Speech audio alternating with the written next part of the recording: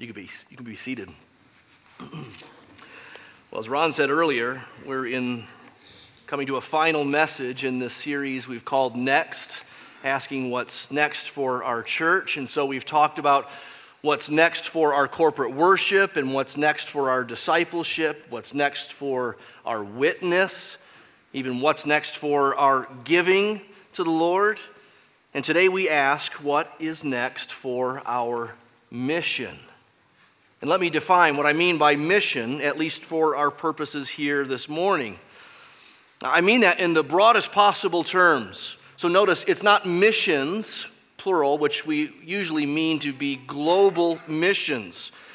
Global missions is certainly included in what I have in mind under that word mission.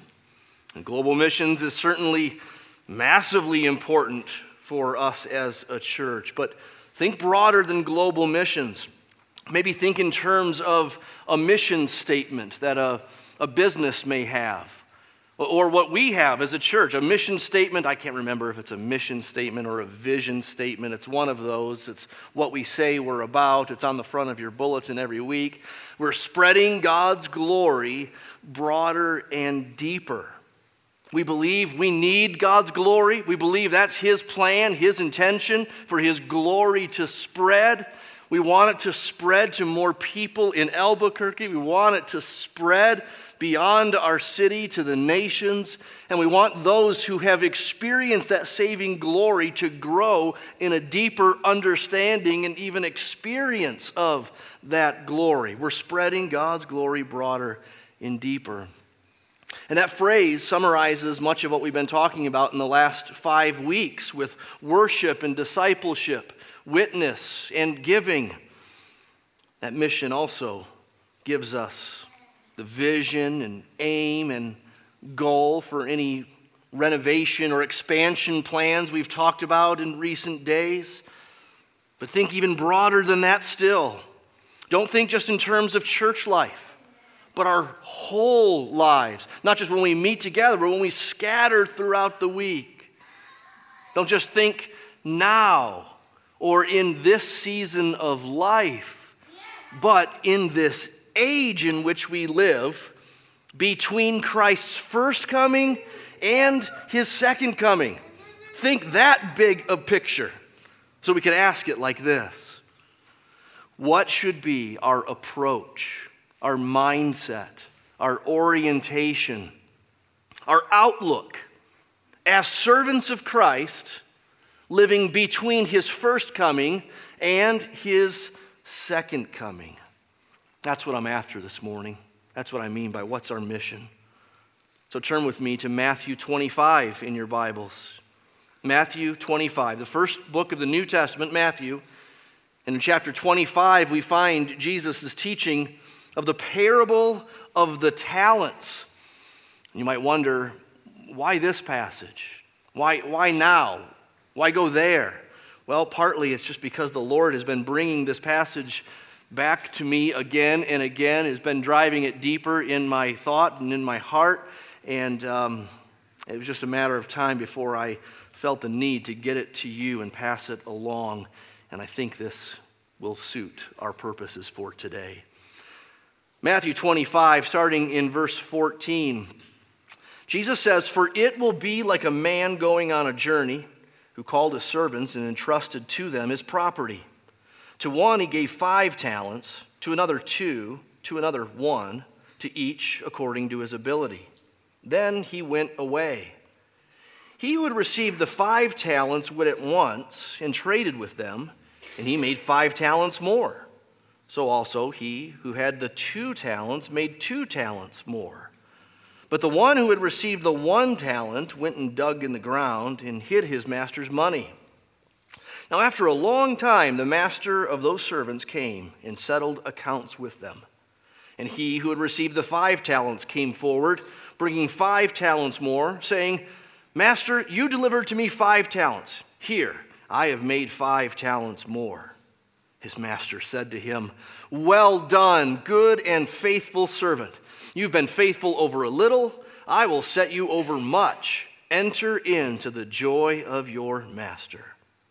And he also, who had the 2 talents, came forward, saying, 'Master, you delivered to me 2 talents. Here I have made 2 talents more.' His master said to him, 'Well done, good and faithful servant. You've been faithful over a little. I will set you over much. Enter into the joy of your master.' He also, who had received the 1 talent, came forward, saying, 'Master, I knew you to be a hard man, reaping where you did not sow, gathering where you scattered no seed. So I was afraid, and I went and hid your talent in the ground. Here, you have what is yours.' But his master answered him, 'You wicked and slothful servant, you knew that I reap where I've not sown and gather where I scattered no seed? Then you ought to have invested my money with the bankers, and at my coming I should have received what was my own with interest. So take the talent from him and give it to him who has the 10 talents. For to everyone who has will be more given, and he will have an abundance. But from the one who has not, even what he has will be taken away. And cast the worthless servant into outer darkness. In that place there will be weeping and gnashing of teeth.'" Well, as I said, this is a parable. Jesus taught in parables, fictitious stories meant to illustrate truth.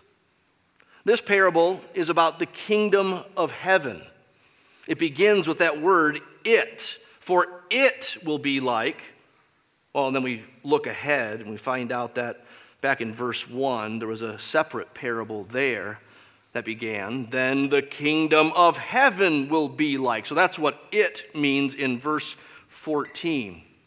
The kingdom of heaven is the reign of Christ now in view of the consummation of his reign at the end of the age. In fact, there are 3 parables stacked next to each other.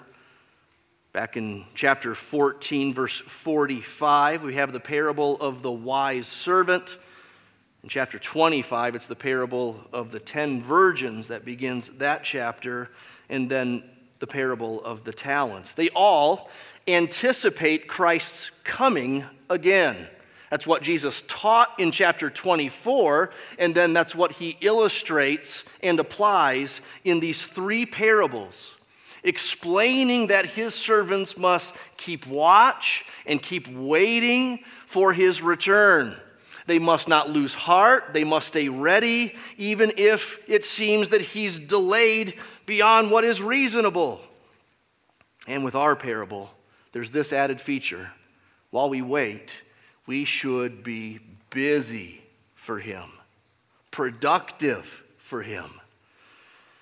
Our parable has a master and 3 servants. Each servant is put in charge of a portion of the master's resources. They're put in charge of the master's resources before he goes away, and then while he's away, each one has a response to those resources that he has assigned to them. And then when he returns, each of these servants receives a kind of reward, whether good or bad, for how they've handled the resources. So we've got resources, responses, rewards. There's our outline. So first, varied resources. Resources are in verses 14 to 15. They're called talents. But not talents like America's Got Talent. Not talents like your daughter, I'm sure, is very talented at ballet and piano, and your son's very talented with that weird hand noise thing he does, or something like that. A talent back then in Bible times was at first a measurement of weight, and then later a measurement of riches in gold or silver or copper. So estimates vary among the scholars as to what a talent back then would equate to in US dollars today, but we know for sure that it was the largest denomination of wealth. So I don't know if they still make the $1,000 bill for the US anymore, but if so, that would be our largest denomination of currency. And yet for them back then, the talent was certainly much, much bigger than $1,000. The ESV Study Bible estimates it would be worth $600,000 in today's U.S. dollars. So 5 talents would be $3 million. 2 talents would be $1.2 million. And the 1 talent is still $600,000. No small potatoes. Implied right at the beginning and then made clear later on in the parable is that the servants are not given a going away gift by their master, but have been entrusted, verse 14, with his possessions. They've been given these large sums with the expectation that they would put those sums to work. In this culture, servants were not so much those who worked the fields or cleaned the house or made the food. Oftentimes, servants would be managers of the home, managers of the household, managers of the affairs of the master, and doing his bidding while he was away. This would be understood, even though it's not stated explicitly at the beginning of the parable. Servants were to do, when the master was away, what the master would do if he wasn't away. And in this case, the master would take his wealth, he'd put it to work, and hopefully make more. Now, this is not necessarily teaching us a business principle. It's not necessarily proving to us the biblical legitimacy of investments. Though I think that's assumed in the parable. Jesus assumes this is how businesses work. This is how wealthy men do business. But the talents represent something. They represent some things more than just money. I think we could summarize what talents represent with just 2 words: opportunities and resources. Opportunities for the Lord and resources given from the Lord. That's really what the parable is about, how we use opportunities and resources from the Lord for the Lord. Jesus in the parable is the master. The servants are clearly his servants, Christians. And the parable teaches that he gives us various opportunities and resources for him, from him, to his purposes. J.C. Ryle comments like this, and so well: anything whereby we may glorify God is a talent. Our gifts, our influence, our money, our knowledge, our health, our strength, our time, our senses, our reason, our intellect, our memory, our affections, our privileges as members of Christ's church, our advantages as possessors of the Bible, all are talents. Whence came these things, he asks? What hand bestowed them? Why are we what we are? There's only one answer to these questions. All that we have is a loan from God. We are God's stewards. There's that word again, stewards. We've been talking about that in recent weeks. Stewards and stewardship, meaning that everything we have is God's and it's an assignment. We're not owners, we're managers. It's not that he gives everything that we have and we're supposed to give a small portion of it back to him. It's that we're in charge of all that's his. And some of it does need to go to put clothes on the kids and food on the table and to pay the mortgage. And some of it does need to go to supporting a local church and sending missionaries abroad. But it's all for God. It's all God's. This means that every Christian is not only saved or forgiven and redeemed, but they're saved to serve. Our identity in other parts of the Bible is described as being like children in relation to God our Father. But here the word picture is that we are servants and he is the master. And the master does not give his servants uniformly their resources. Notice that. Jesus does not uniformly give gifts and resources to his servants. He gave one 5 talents, another 2, and another just 1. He gave, it says, according to their ability. It's just like it is with spiritual gifts, which we read about in Romans 12 or 1 Corinthians 12. We're not all supposed to have the same gift. We're not all the same people. Even if we would want to be this or that, if we were all the same, even to the nth degree, it'd be boring. He's made life, he's made the church sort of synergistic. To think of the analogy of the body that we find in the Bible for the church. Many parts, one body, one purpose, serving different functions. Hand, eye, some are more prominent than others, more visible than others, but none are unnecessary.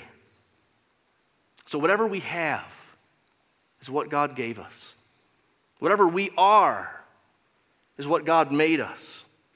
Whatever He has put before us to do, He has put before us to do for Him and for His grand purposes. You might aspire to do something more, something different, something better down the line. There's nothing wrong with that. You may find yourself doing something different down the line than you're doing right now. You might find that later on in life, God adds to your plate, so to speak, or perhaps later on in life, He takes some things off your plate. But wherever you find yourself, even right now, a student, a stay-at-home mom, a secretary, an engineer, a politician, a church member, a neighbor. You see, these categories overlap. We're often several things at once, but what are you? And what are your assignments, your opportunities, your resources? Whatever you have, whatever you are, whatever is before you right now, these are assignments from God. And so we must be careful to not envy those who seem to do more for God, to seem to have more that's useful for God. I have some friends that write a book or two a year, and I just think, oh, you got a different brain than I have. You have a different capacity than I have. And I have to fight envy, wishing I could do that. But hopefully the Lord leads me a little further down a path, and I'm thankful that He uses them like that. And, well, He'll use me as He uses me. We must be careful to not envy those who have a different assignment or seem to have been given more. He's the master. But we must also be careful to not shrink back from what He has given us, from what we can do, from what He has put before us. They're varied resources. Secondly, there are varied responses. Verses 16 to 18 record the responses of these three servants. Before we get to that, notice at the end of verse 15, now with the resources distributed, with the expectations assumed to be clear, the master, it says, went away, clearly hinting at the coming cross, death, burial, resurrection, and ascension of Jesus. He went away. That's what's coming. You could turn to Matthew 26 and read. That's what's actually happening in the narrative right after this. That's what Jesus was preparing His disciples for with this teaching in Matthew 24 and 25. He's going to go away. And how will they respond? Well, there are only two kinds of responses here, though there are three servants. The first two servants immediately invest their master's resources. It says, verse 16, at once they did this. And though it was immediate, apparently it was ongoing. You see, they traded verse 16. And in the Greek, the tense is such that this is clearly ongoing. They didn't do a one-and-done kind of investment and get double the reward, but this was ongoing trading while the master was away. Immediate, ongoing, industrious trading for the master. And the result was double. 5 talents produced 5 talents more. The guy with 2 talents got 2 talents more. They didn't start with the same. They didn't need to end with the same. But both were faithful with what they'd been given. But not the third servant. Verse 18. He who had received the 1 talent went and dug in the ground and hid his master's money. Now, you have to first understand that in these days, before safes in your home, like some of you might have, before safety deposit boxes down at the bank, hiding money in the ground back then in Bible times wasn't that weird of a thing. Some of you may have some gold coins in your backyard or a stack of hundreds somewhere buried in your backyard. Now, let's be honest. These days, I was going to say that's cool, but it's not cool. It's kind of weird, isn't it? It's sort of quirky if you bury things in your backyard these days. Some of you do it. That's fine. Good on you. But in these days, in Bible times, it was pretty common, and it was a legitimate way to protect what you had. So what's wrong with what this man did? Well, we've already seen something of it. We'll see more in just a bit. But knowing that servant-master relationship back then, knowing that servants weren't merely slaves, but also managers, knowing that it wasn't supposed to just be protected, but it was supposed to be productive. It'd be like a man today who maybe he owns a small a hardware, let's say, and he hires a manager, someone who will take care of the store when he's away, especially when he goes away on vacation. And imagine that the manager that he hires, when the owner goes away, he just leaves the closed sign on the door and keeps the doors locked. No one robs from the safe. No one holds up the clerk and steals from the teller. No kids come in and steal the random crescent wrench to fix their go-kart.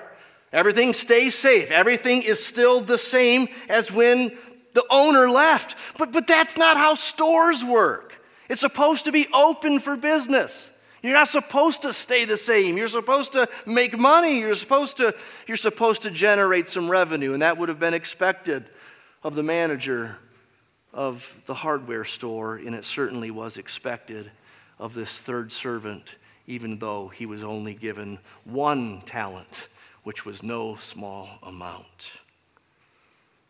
Varied resources, varied responses. Then thirdly, there are varied rewards. There are 3 servants, 2 kinds of responses, and then there are really 2 kinds of rewards.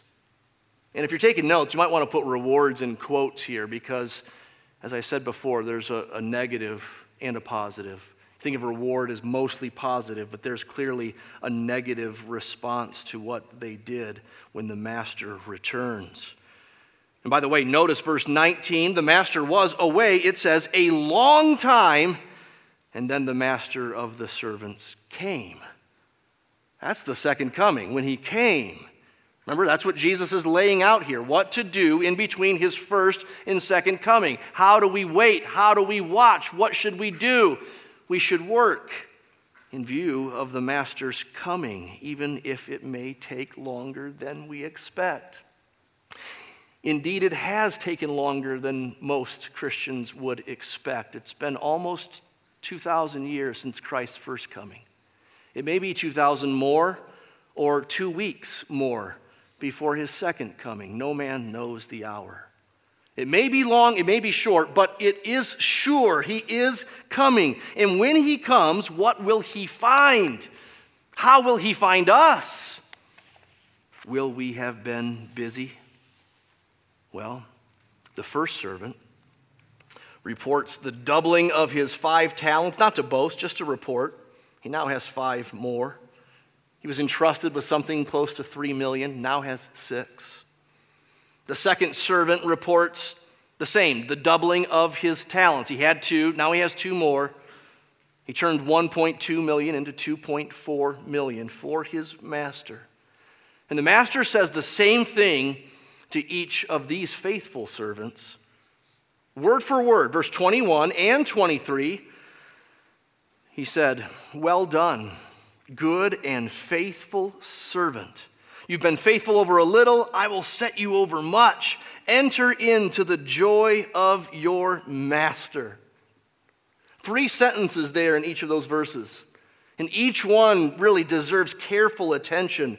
I encourage you to meditate upon them on your own later on. But just think, well done, good and faithful servant.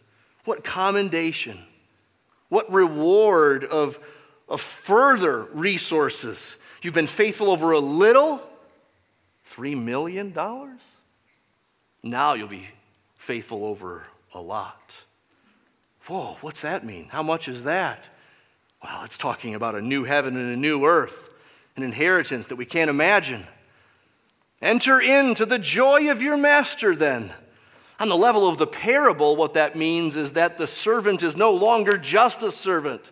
Because he's good and faithful and he's done well, and because he's gotten an enlarged responsibility, he is now sort of an equal with the master. The master's joy is part of his experience. Enter into the joy of your master. Let's celebrate. Let's feast tonight. But on the level of us, the reader of the passage, enter into the joy of your master. That should ring heaven's bells in our ears. That's what that's about. That's what heaven is, the joy of your master, which means heaven will be happy and heaven will be productive. Far from heaven being a bunch of us sitting on clouds and listening to music of harps. We'll be productive. We'll be given more there than we had here. With that which we were faithful. We will enter into the joy of our master. But not this third servant. The third servant, verse 24, he said, Master, I knew you to be a hard man, difficult, short-tempered, a taskmaster, unreasonable, a hard man, like Pharaoh was a hard Pharaoh. I knew you to be the kind of master who reaps where you didn't sow. And that's saying more than just you make us do the work and you get all the rewards. No, he's saying you're not trustworthy, you're not ethical. You're a man who just is out for gain. And you don't care who did the sowing. And because of that, he says, I was afraid.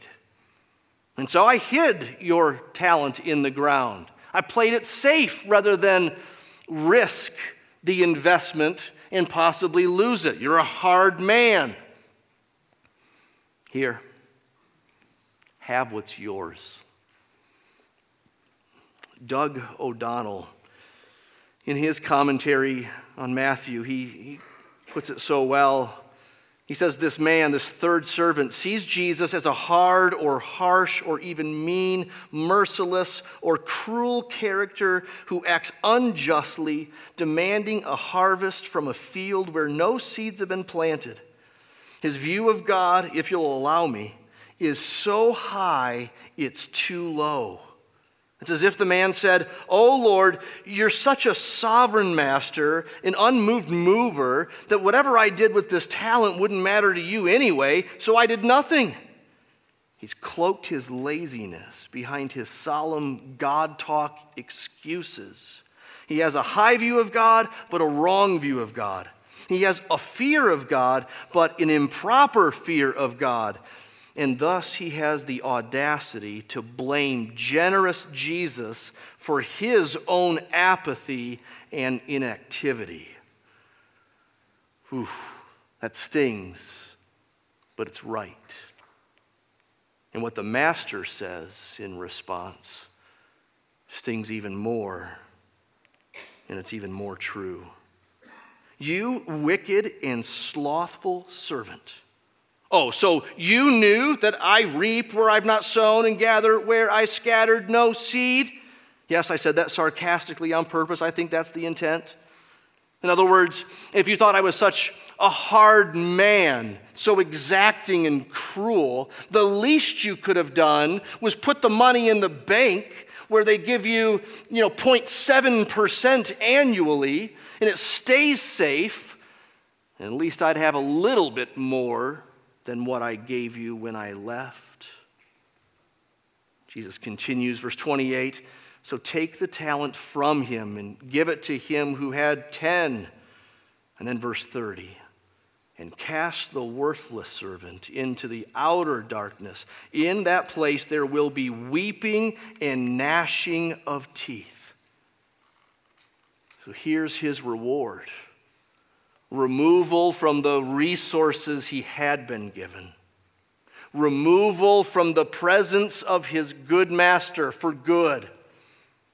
And thrown into nothing less than hell itself. It's hell. Just like the language of entering the joy of your master describes heaven, so the language of being thrown into outer darkness where there's weeping and gnashing of teeth, this is the language of hell.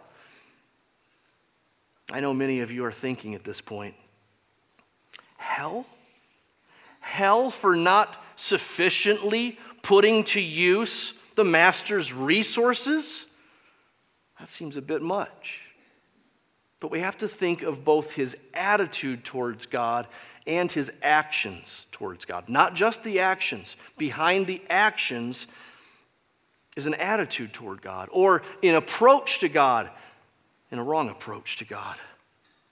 The servant thought that the master was cruel and harsh and unreasonable and even unethical. He was afraid of his master, but not with godly fear, which is part of worship. No, he cowered before his master, expecting to get wrath. And so he tried to protect his own. He had God fundamentally wrong. He had Jesus fundamentally backwards. And so his estimation of Jesus betrays that he doesn't understand Jesus. He doesn't believe in Jesus. He doesn't have salvation, even though he's called a servant.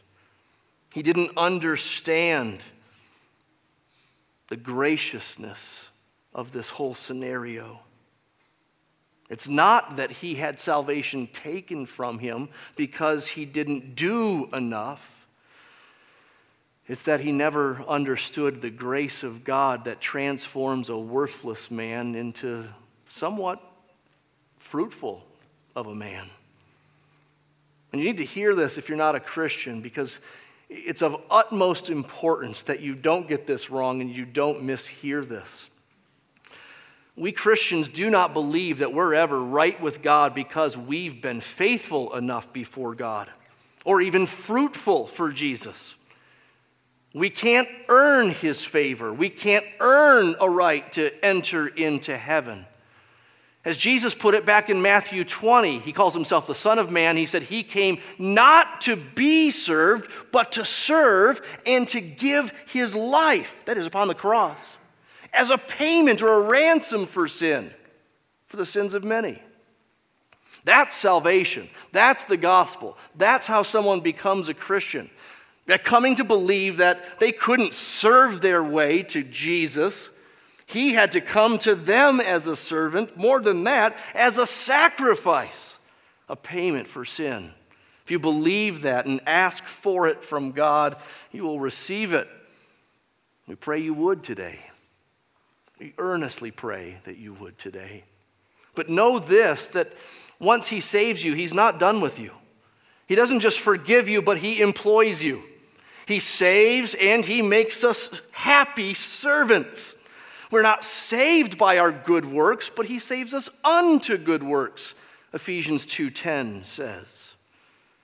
And so those first two servants didn't earn heaven because of their faithfulness, but having proved their faithfulness, which came to them on account of God's transforming grace, the gospel remains intact, and yet, good works are part of the equation somehow. And so if you're a saved servant of Christ here today, then know this. Realize this afresh, that he has entrusted to you various gifts and resources and opportunities and assignments. And each one is from him and each one is for him. And each one deserves your conscious effort for his glory, for his work, and for his purposes. So are you putting them to his purposes?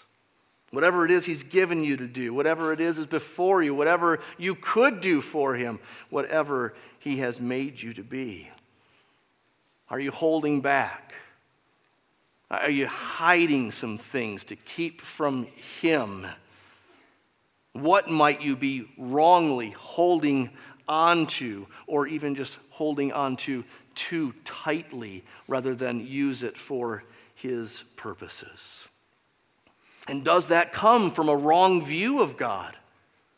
That he's too cold, too tough, too exacting, a taskmaster, so you better keep all the pleasures for yourself that you can because there aren't enough pleasures in him?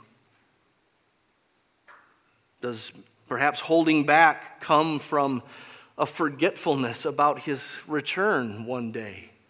Or a forgetfulness about the amazing rewards that come with his return someday? Is his commendation not enough for us? Is his eternal joy and presence with him not enough for us? Now, while the parable of the talents certainly uses financial and monetary, a word picture, we could say, to teach us something that's far beyond just money. Keep that in mind, right? Everything J.C. Ryle said about talent, gifts, influence, money, knowledge, health, strength, time. Yes, but let's not think that treasures aren't part of the equation.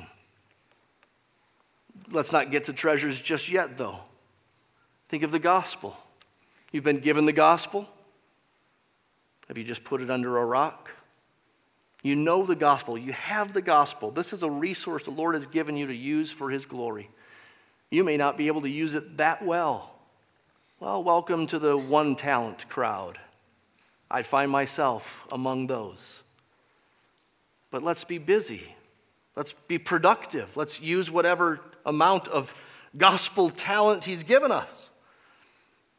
We have a Bible in our fingertips, basically, whether it's in our phones or in print on our laps. Do we use it?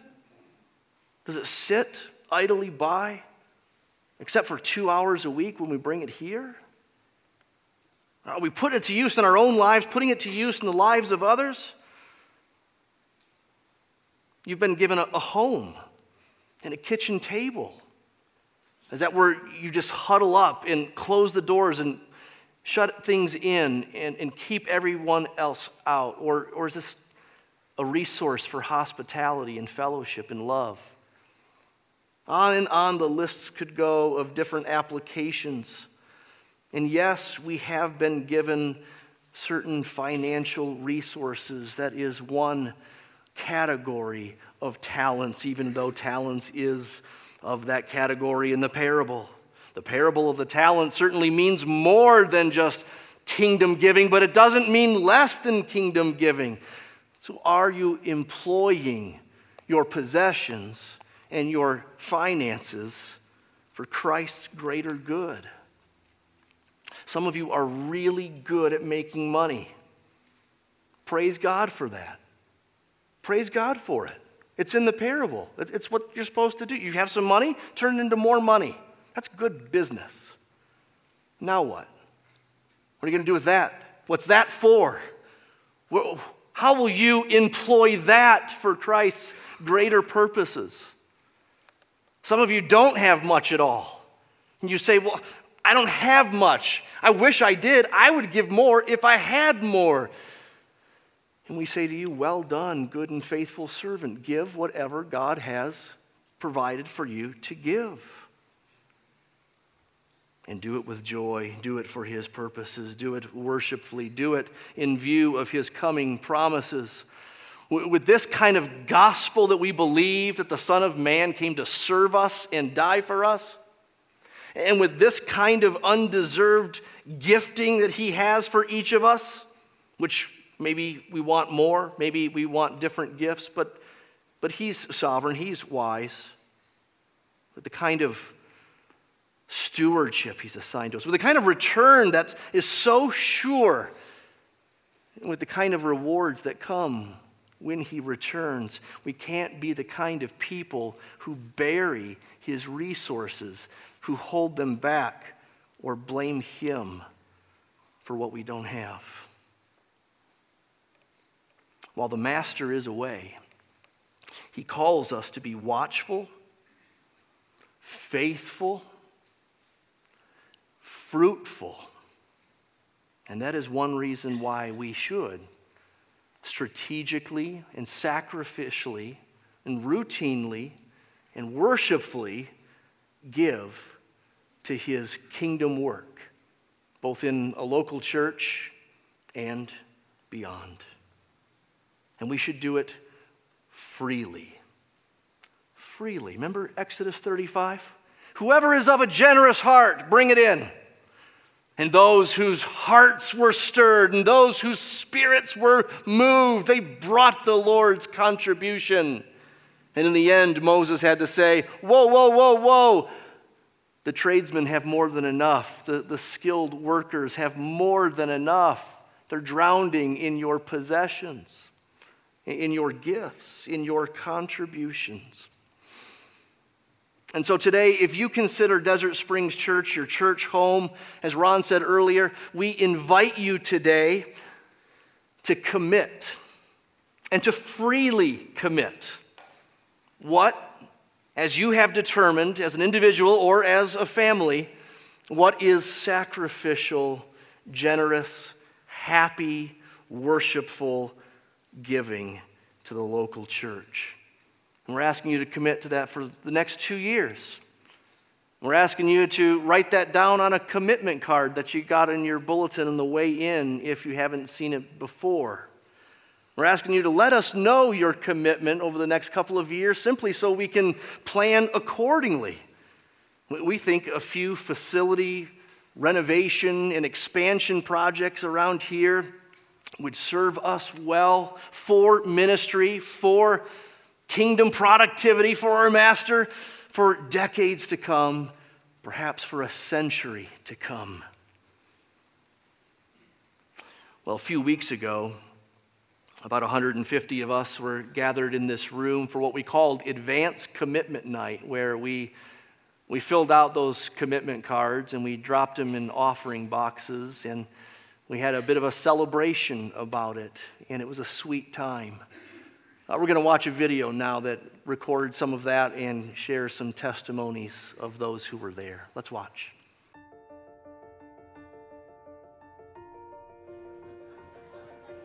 Tonight meant to me just a rediscovery of understanding God's worth and value and how he spared nothing in saving us and calling us to himself by sending his own son. So excited to give out of what God has given to us. How can we not? God has blessed us, and it's just exciting to be able to give back just a portion of what he has given to us. It was just such a wonderful evening to watch the excitement on everyone's faces as we brought our gifts before the Lord and asked that he would use them to his glory. And it's been a real pleasure to just share in that with everyone tonight. I'm thankful to be able to take part in what the Lord is doing here at Desert Springs, and I'm more thankful that we have a group of elders that we can trust, that are grounded in God's word and are passionate about the gospel and the Great Commission to bring God's glory to the ends of the earth, and to be able to take part in what God is doing, not just Desert Springs. It's bigger than just Desert Springs. It's bigger than just what is happening here, because it's a part of the Great Commission. When they got up there, Ron and Ryan, and explained what this was, this next, I was so excited. My heart so full of joy, and I am so 100,000% ready to be involved in this with my whole heart. It's not about getting certain amounts of money or doing a certain percentage of money, but it's about the heart and about giving out of the heart. And that's been very special for me. It's no longer like an obligation, but more of just a sacrifice of praise and love for the Lord for all He's done for me. You know, oftentimes giving is separated from the gospel and separated from grace and what God has done for us through Christ. And just the privilege it is to give as part of who we are in Christ. That's been the emphasis and been helpful for me. Everything that we have has been given to us first, and so we don't give anything that the Lord hasn't provided. And we're grateful to be part of a body of generous givers, and we feel blessed to be here at DSC. We came to realize we needed to think more and pray more about our giving and think about it being an act of worship. I've been struggling with one church, and we heard two people that talked about one church and what it meant to them. And a light just started kind of turning on, and I started seeing the possibilities of one church. Just seeing what everybody, had to say tonight, what God was doing in their hearts, just helped me to get a little more clarification in mind about the sacrificial giving and what that might look like for us. So I'm excited about what God's going to do. And I know it's going to be marvelous.